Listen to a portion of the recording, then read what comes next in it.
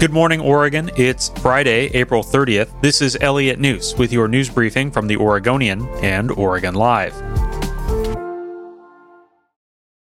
Oregon Governor Kate Brown on Thursday extended a long-standing state of emergency to deal with the COVID-19 pandemic, while hinting that similar orders may not be necessary this summer. Brown extended by 60 days her authority to issue restrictions on business operations, among other things. 15 counties with high coronavirus case rates will face the strictest of those limits beginning Friday, when in-person dining will be prohibited as part of an effort to slow Oregon's fourth surge. The perfunctory extension came with a message of optimism, as 42% of the state's residents are now at least partially vaccinated. Brown said she intends to fully reopen the economy by the end of June. Many businesses and politicians in counties affected by the latest restrictions have asked Brown to reconsider exercising her power authorized under the emergency order.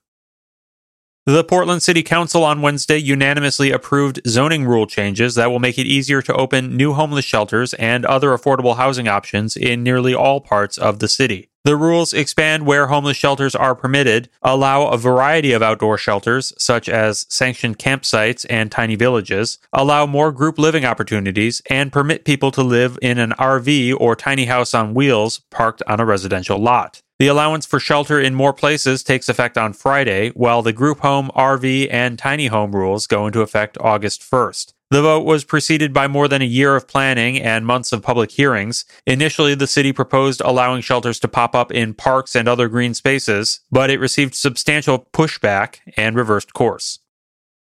The former Portland comedian Mohamed El-Shiki will receive a $35,000 settlement in a 2019 Border Patrol stop when he was taken off a bus by federal agents in Spokane. El-Shiki was on his way back to Portland from a set at Washington State University when he said agents took his documents and interrogated him, then claimed his papers were fake. Now he's one of two men who will receive settlement money after similar treatment by federal agents at the same bus station in Spokane. El-Shiki, who moved to the U.S. from Libya in 2014 and was granted asylum in 2018, said the incident shook his sense of safety and trust in the government. El-Shiki now lives in New York and works as a late-night television writer.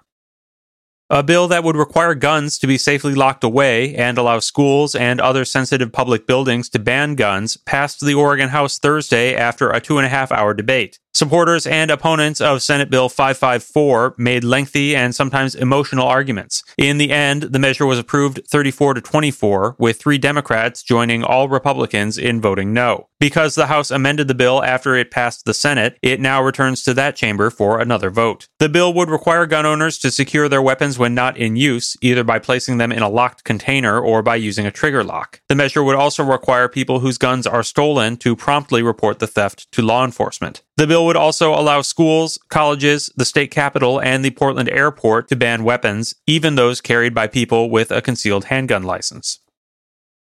Thanks for listening. Find more news at OregonLive.com and learn how you can support our journalism at OregonLive.com/podsupport.